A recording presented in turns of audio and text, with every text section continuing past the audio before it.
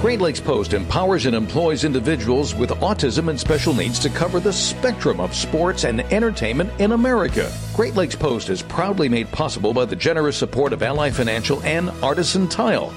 This is Anthony Ianni, National Sports Correspondent for Great Lakes Post. March is such an amazing time of the year. It's my favorite time of the year, no question about it. Buzzer beaters that allow teams you never heard of before an opportunity to punch their ticket to the tourney. Man, nothing is better than the unknown craziness of March. Our little round ball appetizer this week is our very own Big Ten tourney, which is totally up for grabs. Just how tight were things in the conference? Purdue took the regular season crown by 3 games.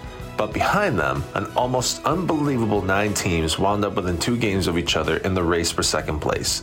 Be prepared, therefore, to see just about anything as events unfold at Chicago's United Center, says USA Today's Eddie Timonus. Timonus continues, perhaps the most important thing we've learned during Big Ten play in the hardwood this year is that literally any outcome at the upcoming conference tournament in the Windy City is possible. Not sure about you, but I will be glued to the tube this weekend, no doubt, as we will see some heart-stomping moments, not only the Big Ten, but all the other conferences around the country looking to place their schools into the real dance. This is Anthony Ianni for Great Lakes Post. Visit GreatLakesPost.com for more info and full-length interviews.